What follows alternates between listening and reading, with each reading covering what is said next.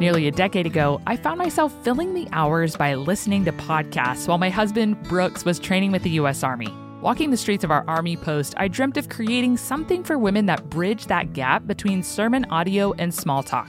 It was on the floor of my tiny closet on post that very dream, the dream for the Journeywomen podcast, came to fruition in June of 2017. And today, by God's grace, Journeywomen is now a not-for-profit ministry with the aim of moving women to know and love God more. Our monthly and one-time givers help make our mission possible. If you'd like to support the work that we do, you can make a tax-deductible donation by visiting journeywomen.org/give. Thank you for investing in the work of Journeywomen.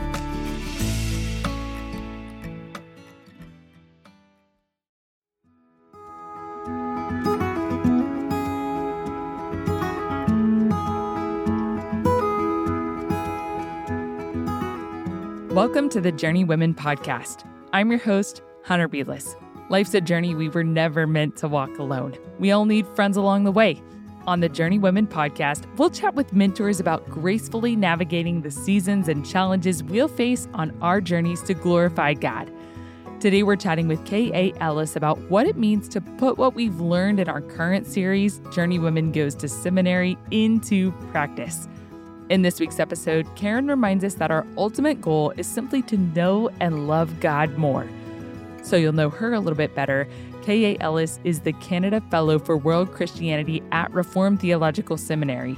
She holds a Master of Art in Religion from Westminster Theological Seminary, a Master of Fine Arts from the Yale School of Drama, and she's a PhD candidate in World Christianity and Ethics at the Oxford Centre for Mission Studies in England. She speaks and writes on the theology of human rights, African American culture, understanding Islam, and the persecuted church. As you'll hear, she's also the director of the Edmiston Center for the Study of the Bible and Ethnicity in Atlanta, Georgia.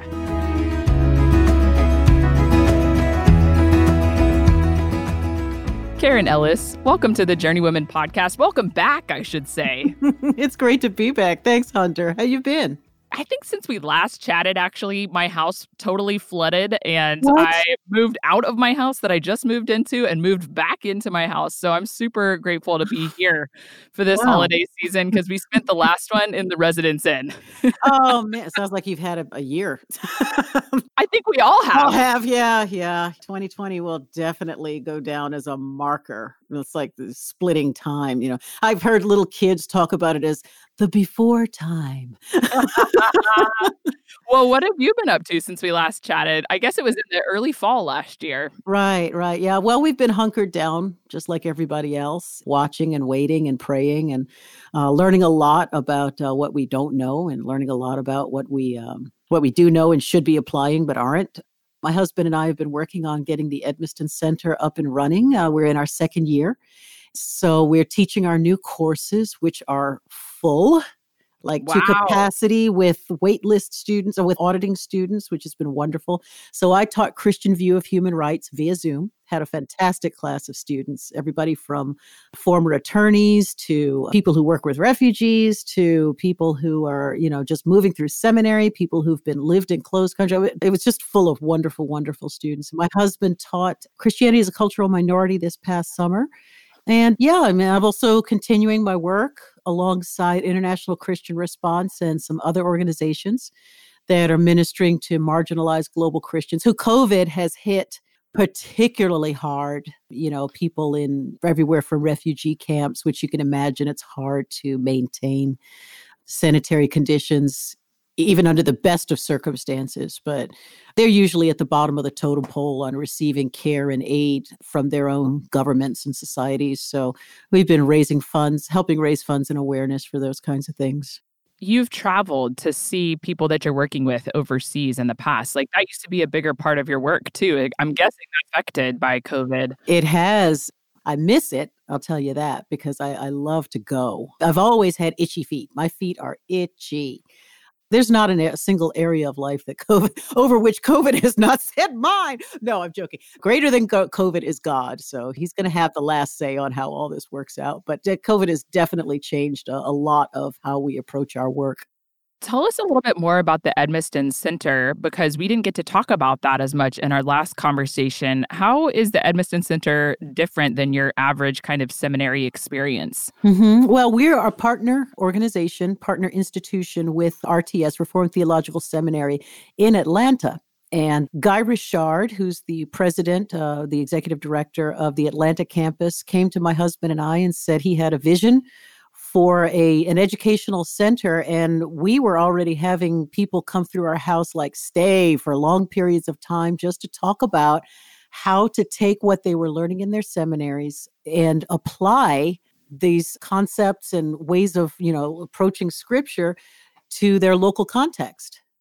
And so, yeah, we had been having that happen in our house for like 5 or 6 years. And so Guy and Carl and I, we said, well, there's a way we can do this at RTS Atlanta. So we've developed a specific curriculum that starts with kingdom and missional prayer.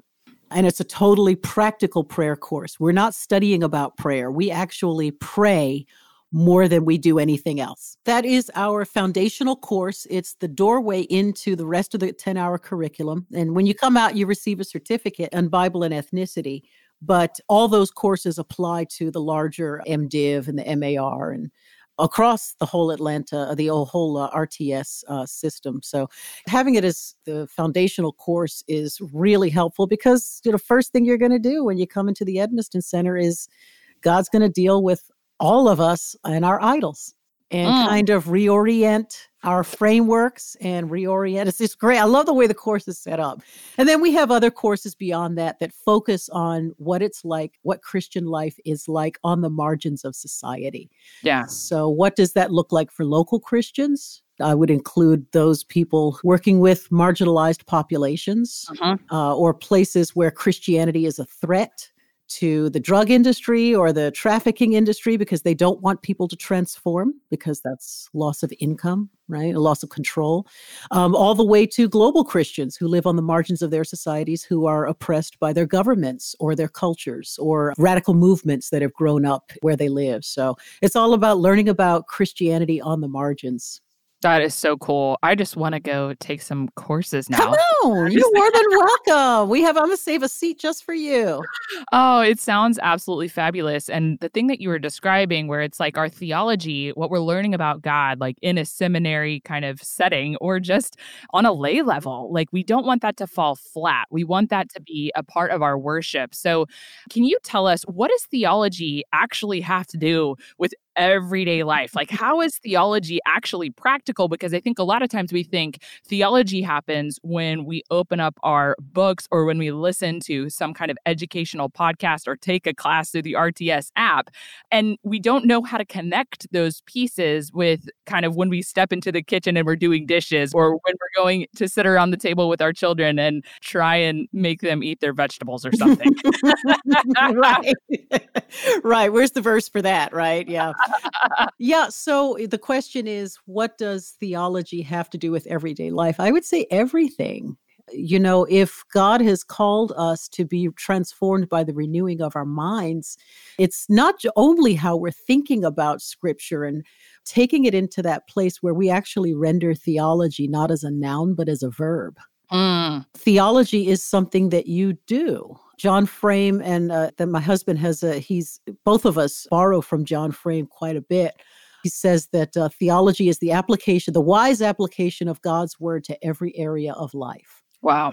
And so that's how you move it from being a noun to a verb. It should color how we see everything. And because God has established a people unto himself, how it informs who we are and what we do makes us look different from every other culture and every other group of people, whether you group them by sociological categories or ethnic categories, whatever. It should make us look like a different kind of people on earth. So it's all connected. You can't separate, the old people used to say, your ethics and your epistemology should match, but they didn't say it like that. They said, say ought to match do. So what You're about my language now. Yeah, come on now. That's what the older I get, I'm in my mid 50s now. The older I get, the more I'm like, dang, the old people knew a lot. I should have listened earlier. But say ought to match do. So what we know about God, our epistemology, and how we obey God, our ethics, should go together. And we can see lots of times in history where they didn't match. And so that's our challenge as teachers, as educators, as disciple makers, which is really what teaching in seminary to me is. As a disciple maker, my goal is to encourage myself and those around me to make sure that their ethics and their epistemology match, or that their say matches their do. I love that. And actually, being in New England, like you're saying, we stand out so distinctly in the way in which we live here. And I just had a neighbor who told me, she was like, and I'm not saying this to toot my own horn because I'm a very simple person, just seeking to do exactly what you've said, like for my life to match what I believe. And she told me, she said, you have a whole vocabulary and a whole language that I have never experienced before. She said, where somebody else would say, man, you're so lucky. You say, man, look at how blessed and thankful I am. She said, instead of saying like, what a bummer, you say, man, I lament that. Just how it impacts the theology, our understanding of who God is going to trickle down into every aspect, even our vocabulary, the way we talk, the way we do things. Can you offer us an example in your life of how growing in your understanding of who God is, your theology, has practically changed the way that you do something in your life? Goodness gracious. Something. I realized who Jesus was about maybe 27, 28 years ago. I grew up in church, but I did not know who he was. Matter of fact, I was a church organist. That's so impressive. I played piano, but when you've got the feet and the hands going, that's next level. Right. You get that low E flat, way down at the bottom. I was the church organist. I was a choir director, but I had no idea who I was singing about, who I was, leading others to sing about. And, the way I understood who God was, I went from not knowing him and thinking that he was one God of many names, just really unraveled the more I started thinking about that. I'm like, well, what if if you believe this, does he pull out this book and judge you by that? Like, how does that even work when you get to, I knew in some way there was going to be some kind of end where he was going to say, okay, you got it or you didn't, And so I was like, so I started thinking about, what standard were we all going to be judged by? And so, I went from rendering God as one God of many names to understanding that there was a God of the Bible who had revealed himself to people. And that process of unfolding that and understanding how the Bible worked together from Genesis to Revelation. Like, I think I saw a lot when I was younger of the Bible as isolated incidents and isolated passages. And I didn't understand how it hung together, that one part was, referencing another part, that, that there were themes. Hello, Nancy Guthrie, that there were themes that could be tracked through the whole thing, I'm laughing because this is the third time she's been mentioned by one of our guests in this series. I love her thematic approach. So, that brings me to today. And just how I've come to understand God and his work in the world, how did that funnel down into everyday life? It makes such a difference to know he actually started not just my life, but this whole process of human history. If I really believe that and that it's actually going somewhere, it informs what I do and how I do it today and what I prioritize. And what I'm focused on and what I allow to take most of my focus. Am I about the mission that he has set his people on, which, if I believe the Bible, is to let others know who he is and what he's doing in the world, and that he is, and help them see what's already been revealed. I really relate to that, Karen, and I think a lot of the listeners will too. As you've gone about your theological study, what steps have you taken to ensure that what you're learning doesn't just stay in your head, but that it moves from your head to your heart to your hands? And what's the danger if we don't move towards others in that way as we continue in theological study? Yeah, so I think that, and this will go back to what I was saying earlier about starting with an orientation towards prayer and pulling down your own idols. if you look through the New Testament, well, through the Old Testament and the New Testament and into history, every great renewal, personal renewal or collective renewal or revival, some people will call it, was preceded by prayer that called for a casting down of idols. And there's something about that process, it seems to me, historically, and I've experienced it personally. There's something about that process that takes you into that space. It's like a propellant. It's like, as friends of mine would say, it's like a flywheel that creates energy of, I now have information and renewed information in my mind that it can't stop in my head. I couldn't stop it in my head if I wanted to because of the way that the Holy Spirit works in that, creating this dynamo, this engine of, oh my goodness, this has to be shared. This has to be applied. And so taking that into places where it's actually going to, from the head to the hands, where it's going to actually impact someone else's life. I feel like starting with prayer and that reorientation, that taking my mind and my brain back to Genesis 1 and tasting and seeing that not only is the Lord good, but that he created us for something else.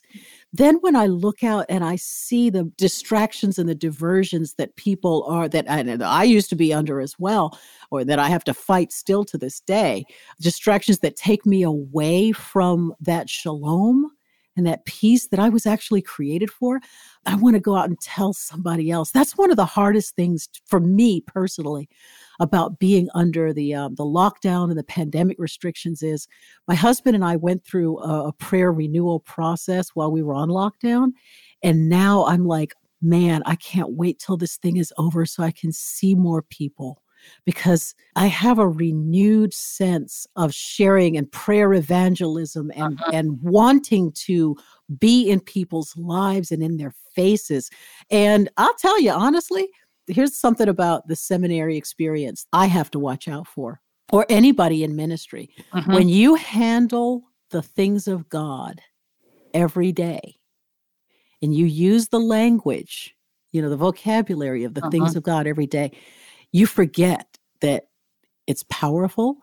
You forget that it's precious because you're touching it every day. And you can think that you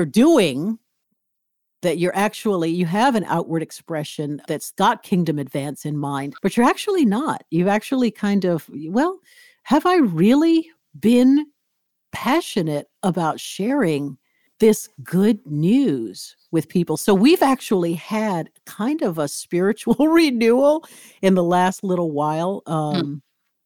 I can't wait until lockdown is over. Not so I can travel again, not necessarily so life can get back to normal again, not necessarily even so I can have community again. I can't wait to see people who don't know who Jesus is. I can't wait to be sitting next to somebody on a plane, not because I'm going somewhere, but because I can pray and ask God. I was like, God, please open a door for me to talk to this person about you. And he's going to do it.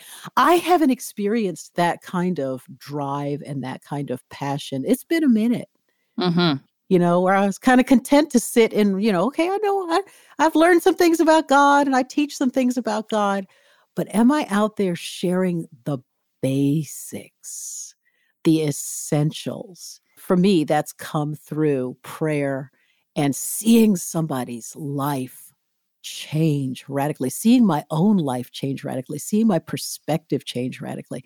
Man, I've got a hunger for that like I didn't have before the pandemic was on.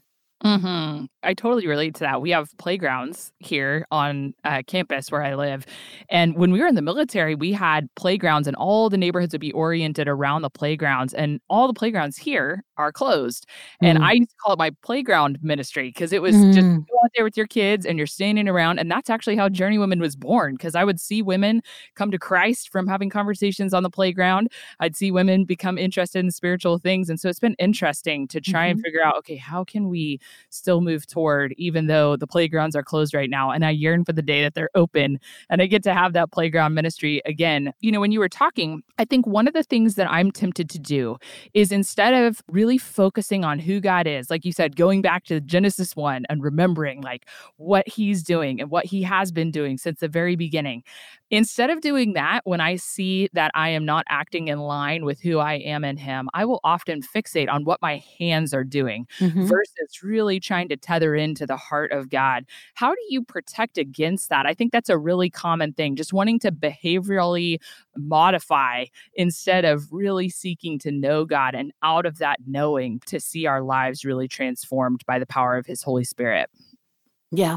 So one of the reasons that I love thematic study is it gives you a chance to really trace a line of God's thinking and through people's actions. And, there's benefit to me to looking at the places where the church got it right, and individuals got it right, and communities got it right, not just in Bible, but also in redemptive history. But there's also value in studying where people got it horribly wrong. Mm. Yes. And, looking at like, how did they get off? How did they get so off? There's usually a meism.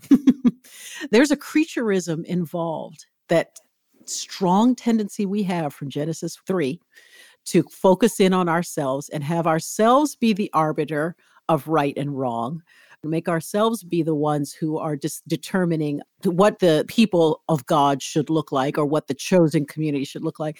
So for me, tracing those kinds of themes through the Bible and through redemptive history has been helpful. And then looking and studying at what those people were doing. What were those people about? Right now I'm studying an 18th century population. And it's wild to look at them. They were one of the first African-led congregations in the Americas, which, if you know the history of the Americas, they're in Caribbean and they're under Danish colonial rule. And they had a significant impact. They broke all the laws. They weren't supposed to be baptizing people of African descent. It was illegal denominationally and legislatively to read and learn and read the Bible and actually own Bibles and hold Bibles, but they were becoming literate. They were establishing church leaders, which was also against the rules. And so they're violating just about every cultural principle in order to do what God asks the people of God to do, which is go and establish a church. As you prepare for the summer, we want to share a unique way to introduce your non-believing friends to a local church, Skylark.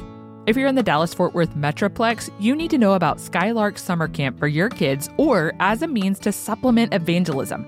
Skylark partners with gospel-centric churches to provide summer camps as a means of childcare. By meeting parents' needs for summer childcare for kids having completed kindergarten through 5th grade, Skylark positions the local church to meet the spiritual needs of their community. They offer gospel-rich curriculum that is new each day of their summer camp. Kids can attend for 1 week, a few weeks, or all 11 weeks. Choose from one of their 4 locations, offering a full summer program in Dallas, Plano, Allen, and Mansfield. The cost is $325 a week, but you can use the code JOURNEYWOMEN for 50% off every single week. What? Head on over to campskylark.com to learn more. That's campskylark.com and use the code JOURNEYWOMEN for 50% off.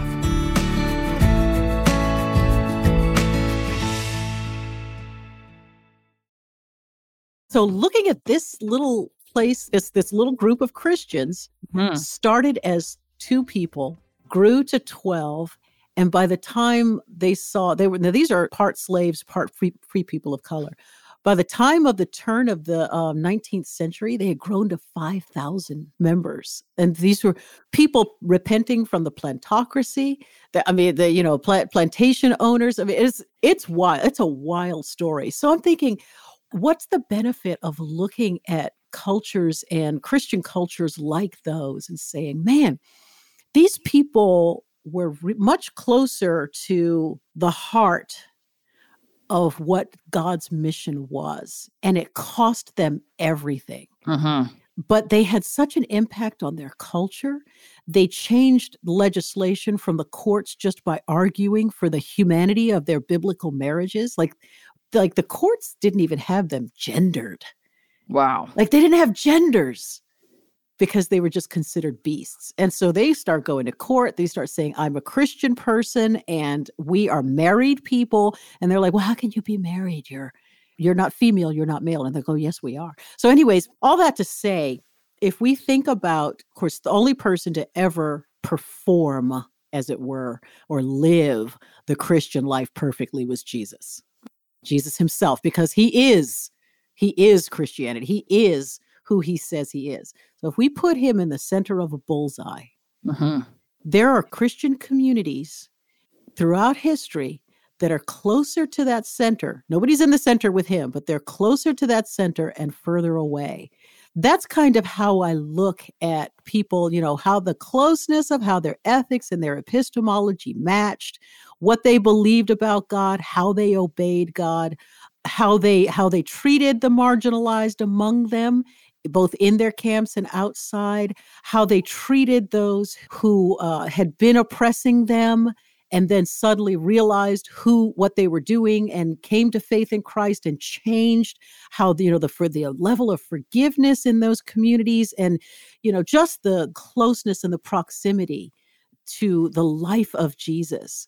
I find those ones fascinating to study. I'm unearthing them all throughout redemptive history. I'm just trying to find them and figure out what they have to teach us about returning to first things, about taking their knowledge of God. The more you walk with him, the more you're going to know, and Lord willing, the wiser you'll be. But it's interesting when you think about like the old saints.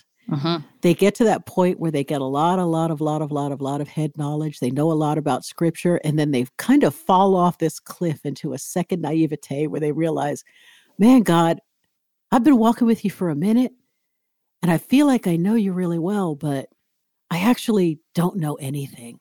And you kind of come back to this place when you get that old wise place where you realize the more you've learned, the more you realize you don't know anything. Yeah, a true posture of humility. Oh, it's wonderful. I'm so praying for that day when I could just fall off into that place. In theological camps, like those of us who are inclined to really study kind of the intricacies of the text and who want to be able to defend our faith well, is that sometimes it can have a propensity, maybe not the theological study necessarily, but we can become arrogant or eager to pick fights. Like if you do a solid 5 minutes on Twitter, you're going to see this all over the place. Yeah. So how can we be careful that our theology and the study of theology is not making us more arrogant and eager to pick fights with those who maybe don't know as much? Yeah, I get that. And I actually have been there. When I first went through seminary, you come out with all these, polysyllabic words and you're like, hey, let me lay them on you, Let me tell you what you don't know. Whether you're approaching scripture through seminary or through personal study or through discipleship, the closer I hold the concept of I'm approaching this to be formed spiritually, I'm approaching this to be changed. I think that goes a long way to maintaining a posture of humility. Going to seminary is not the same as going to law school. It's not the same as going to medical school. You're actually going to study and be formed by the King of the universe.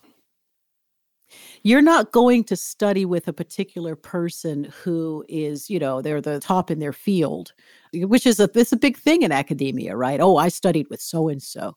You're going to be formed. People who are approaching seminary as a career, that's like the next thing I need to do in my career, I don't think that's a good headspace to approach seminary with. But if you think about it, like the ideal seminary experience is to come out a different person than you went in as. Spiritually formed, more humble, knowing the character of God better rather than, necessarily, for me, and I love parsing Greek verbs, don't get me wrong. I loved the languages, but that's not the ultimate goal. The ultimate goal is to know God better. And you don't get that with other programs. You don't get that with other advanced academic programs. And then here's where they're the same. where seminary experience is similar to med school or law school, is that every advanced program has its own lingo and its own vocabulary. You hang out with a bunch of nuclear physicists, they have their own vocabulary. They're going to talk about bosons and protons, and they're going to have boson and proton jokes, just like that only they understand, right? But when you come to seminary, you're not coming to study a subject. You're coming to know a person. And you're coming to handle and taste and touch and feel the things of God. That's a very different approach to academia. If I can hold on to that for however many years I'm in seminary, I'll come out a spiritually formed person, not a person with an MDiv or a person with an MABS or a person with an MAR.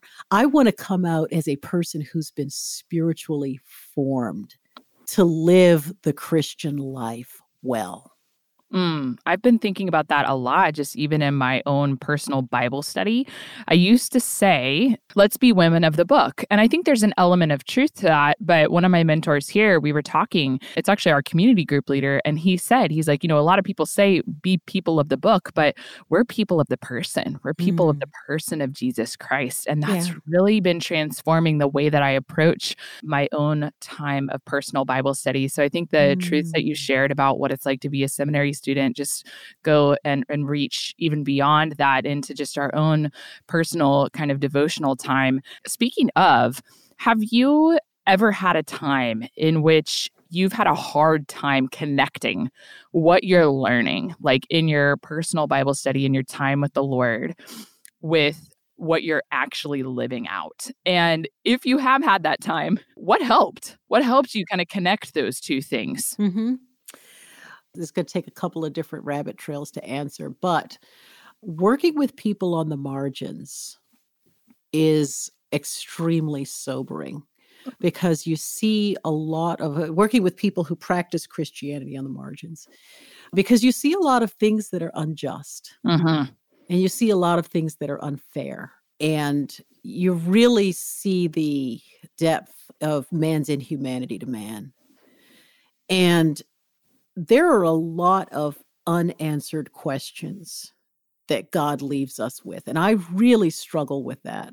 I'm like, God, if you're sovereign and you're out for my good and you want me to do this, you want me to have hope, why can't you explain what's happening? Some of the things that I see happening, for example, and some of the responses that I see other Christians have. I haven't been brought to a place where I can have the kind of abandon that I see them have. I struggle with extreme injustice and abuse that I see in the Bible. I have to hold on to the knowledge that God promises that he will one day balance the scales and that everyone will be satisfied with how he does it, how he balances the scales, because only he can execute perfect justice and mercy. But when justice remains elusive in this lifetime, that is one of the biggest challenges of my faith. Why do the wicked prosper? It's like the psalmist wrote. Why do injustices not just happen, but keep happening? Why doesn't humanity learn its lesson? Why doesn't God stop certain evils? I struggle with those kinds of questions. And I struggle with making the answer of eternity and the answer and the hope of eternity just a pat answer. I don't want it to be just something that I apply where I heal somebody's wounds lightly, but actually take them by the hand and say, you know what? I don't know the answer to this right now, but I will walk with you through it. And I will walk with you all the way through the end, as Jesus walks with us all the way through the end, because we may not get answers until the end. I think that's one of my biggest struggles. I also think that I struggle with the upside downness of the world, that the way down is the way up. No death, no resurrection, no Pentecost, no glory. And how we as the people of God are challenged to live that pattern after our love, after Jesus. We're challenged to live that pattern in everyday life. Every single day, he's saying, Die so that you can live.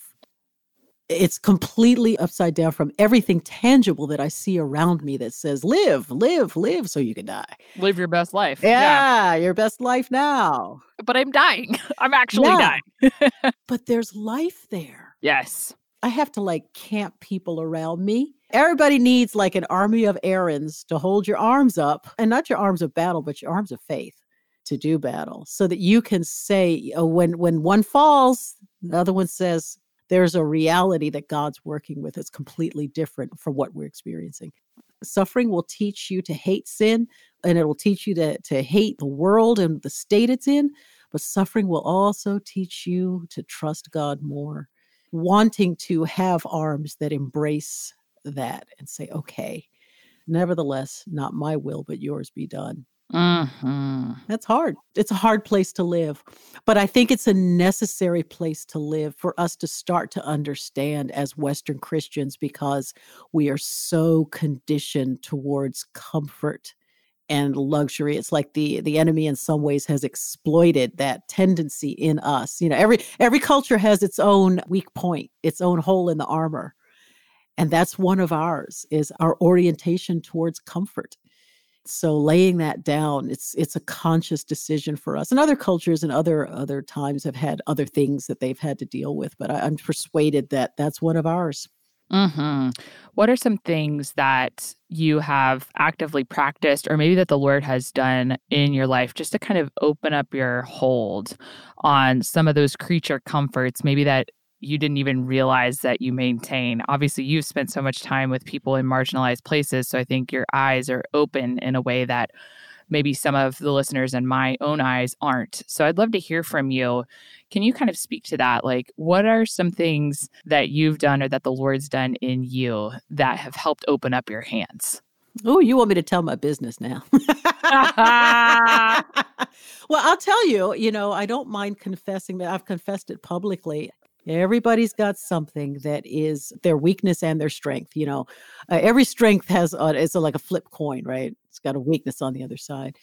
And mine, as a public person and as a very social person, on the flip side of that for me is extreme social anxiety.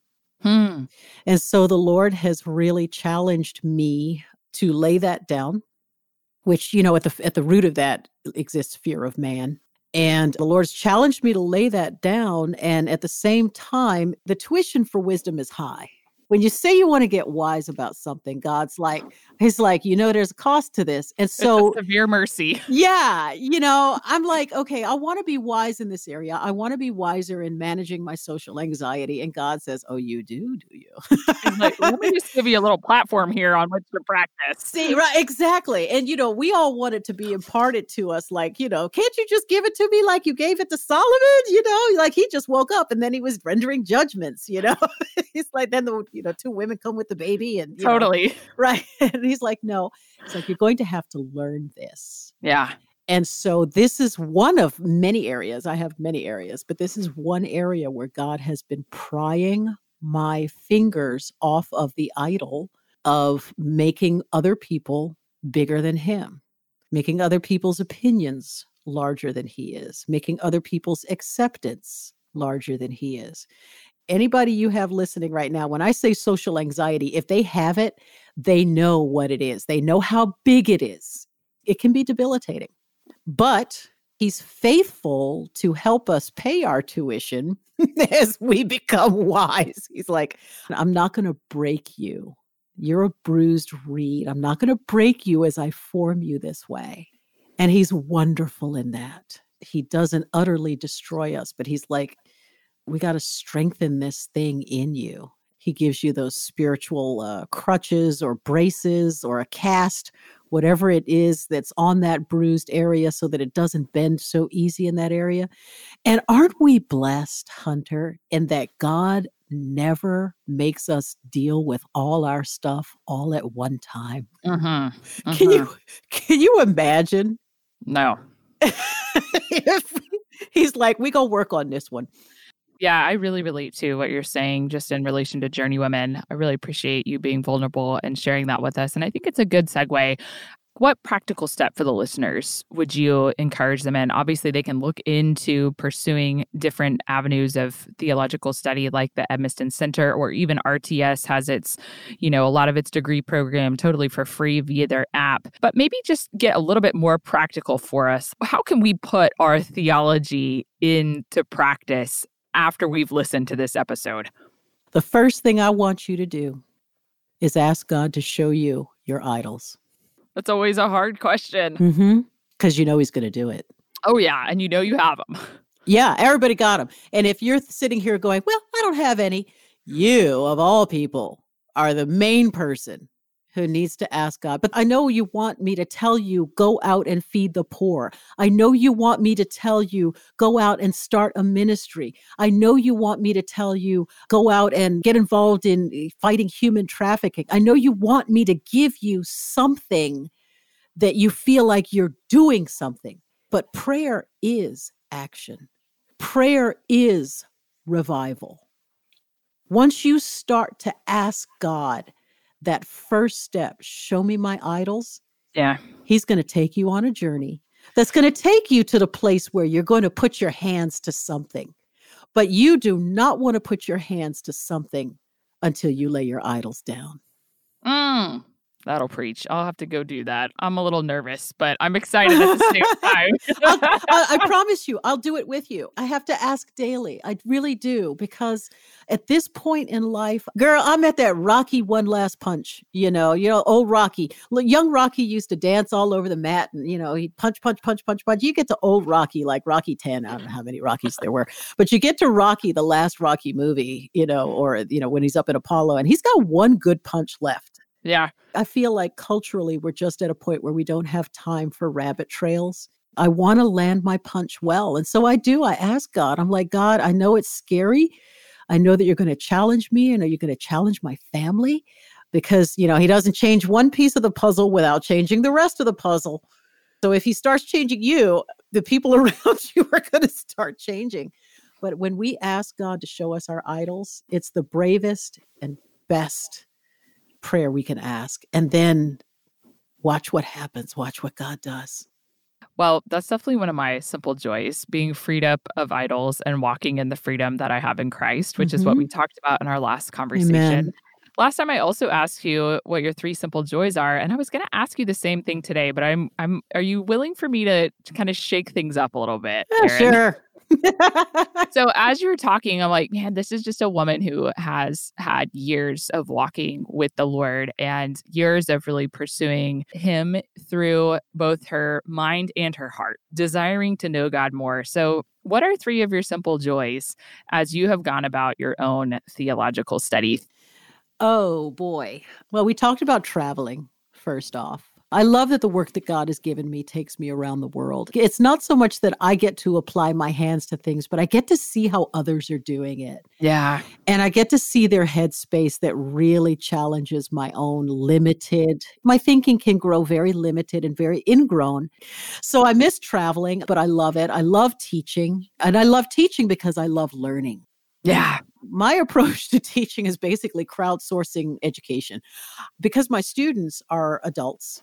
They can be a stay-at-home mom who has, she's taken her kids through all sorts of different curriculums, or, attorneys who've, practiced, in a particular area. I'm like, teach me what you know about the subject.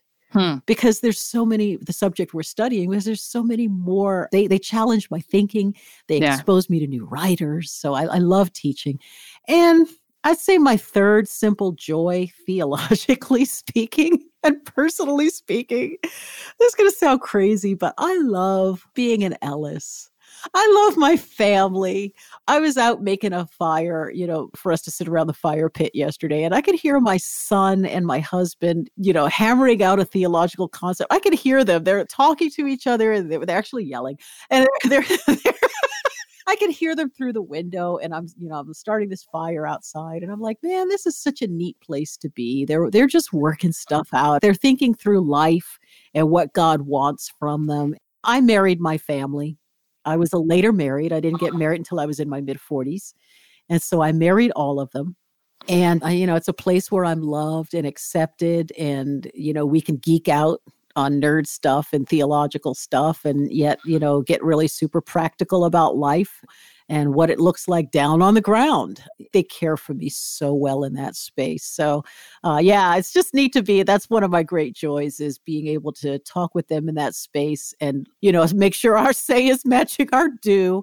For sure. Yeah. Nobody like family will challenge you to do that. I know. And I love them so much. And they just welcomed me with open arms. They took me in, open arms, open hearts, open minds. Those are my three joys: teaching, traveling, and being with my family. Well, you've done such a beautiful job helping us kind of bring what we've been learning that feels sometimes a little bit up in the clouds down to reality. I would love to hear from you. We've heard from you on your past episode who it is that's had the greatest impact on your journey with Jesus, but who is it that's had the greatest impact on you bringing things down out of the clouds and really applying your theology to everyday life? I'd have to tip my hat to the people at Prayer Current. And if you look them up, we use a significant portion of their curriculum in our Kingdom of Missional Prayer. That's the name of the course. We use their curriculum. They're in Canada, and they've done a lot of thinking about the connection between prayer, renewal, revival, kingdom advance, and practical life on the ground. So look them up. I think it's prayercurrent.com or prayercurrent.org. He was the fellow who's written most about the curriculum. Most of the curriculum is a fellow named Pastor John Smith, and he was my pastor. I've had some great pastors in my life. Kevin Smith at New City Fellowship and his wife Sandra, John Smith and his wife Karen. I've just been blessed to have great pastoral leaders who they're very much about your say matching your do. Your ethics and your epistemology matching. They're well-trained theological thinkers, their husbands and their wives. They're really well-trained biblically, but they've got that connection between the practical and the theoretical. And that's been essential for me. I'll leave you with one last thought. Back in the times when people, Italian operas were, they were the pop music of the day. So you think back to the days of the 17th, 18th century. And they would ask you, does the song, like you think about a classical, what we would call classical music today, but O mio bambino caro, or, Puccini's arias, that they would ask, does it grind? And by asking, does it grind? What they meant was, can the man stand on the street corner and play it out of the organ grinder? Do, do, do, do, do, do, do, and will the common man on the street walk away humming the aria? And can the little monkey jump off the guy's shoulder and go around with the tin cup to the common man and the common woman and collect some money and come back? Does it grind? And I often apply that to theology. Does it grind on the ground? If a theory or, a way of thinking that you've developed from Scripture, if it doesn't apply, if it doesn't mean anything to our practical everyday life on the ground, it doesn't grind. It's got to grind. Yeah, that's one of my favorite analogies. Can the organ grinder take it to the regular people and the common man? And if the answer is no, then you really need to go back and rethink your theology, because theology, God's word, is meant to be lived, not to be read. That is so wonderful. I am so thankful for your help in just kind of evaluating where we're at, whether or not we're able to grind on the street corner, and just the admonition to really continually go back to his word. So thank you so much for joining us and encouraging us to that end, Karen. It's been such a joy to get to hear from you again.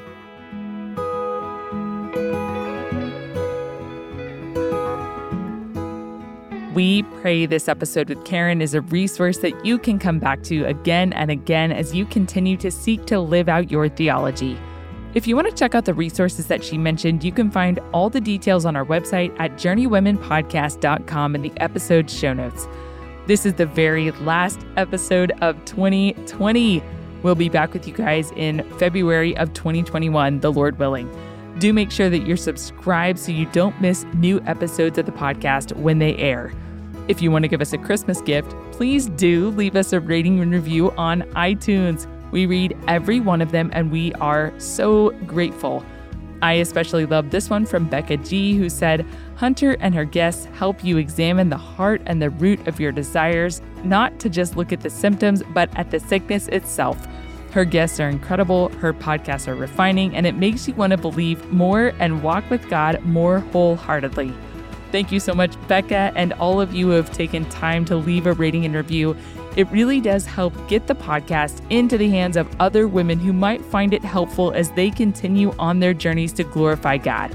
Today's episode was edited by Chad Michael Snavely and the team at Sound On, Sound Off. We are so grateful for them and for you. It's a joy to get to journey alongside you guys. Can't wait to see you here next year.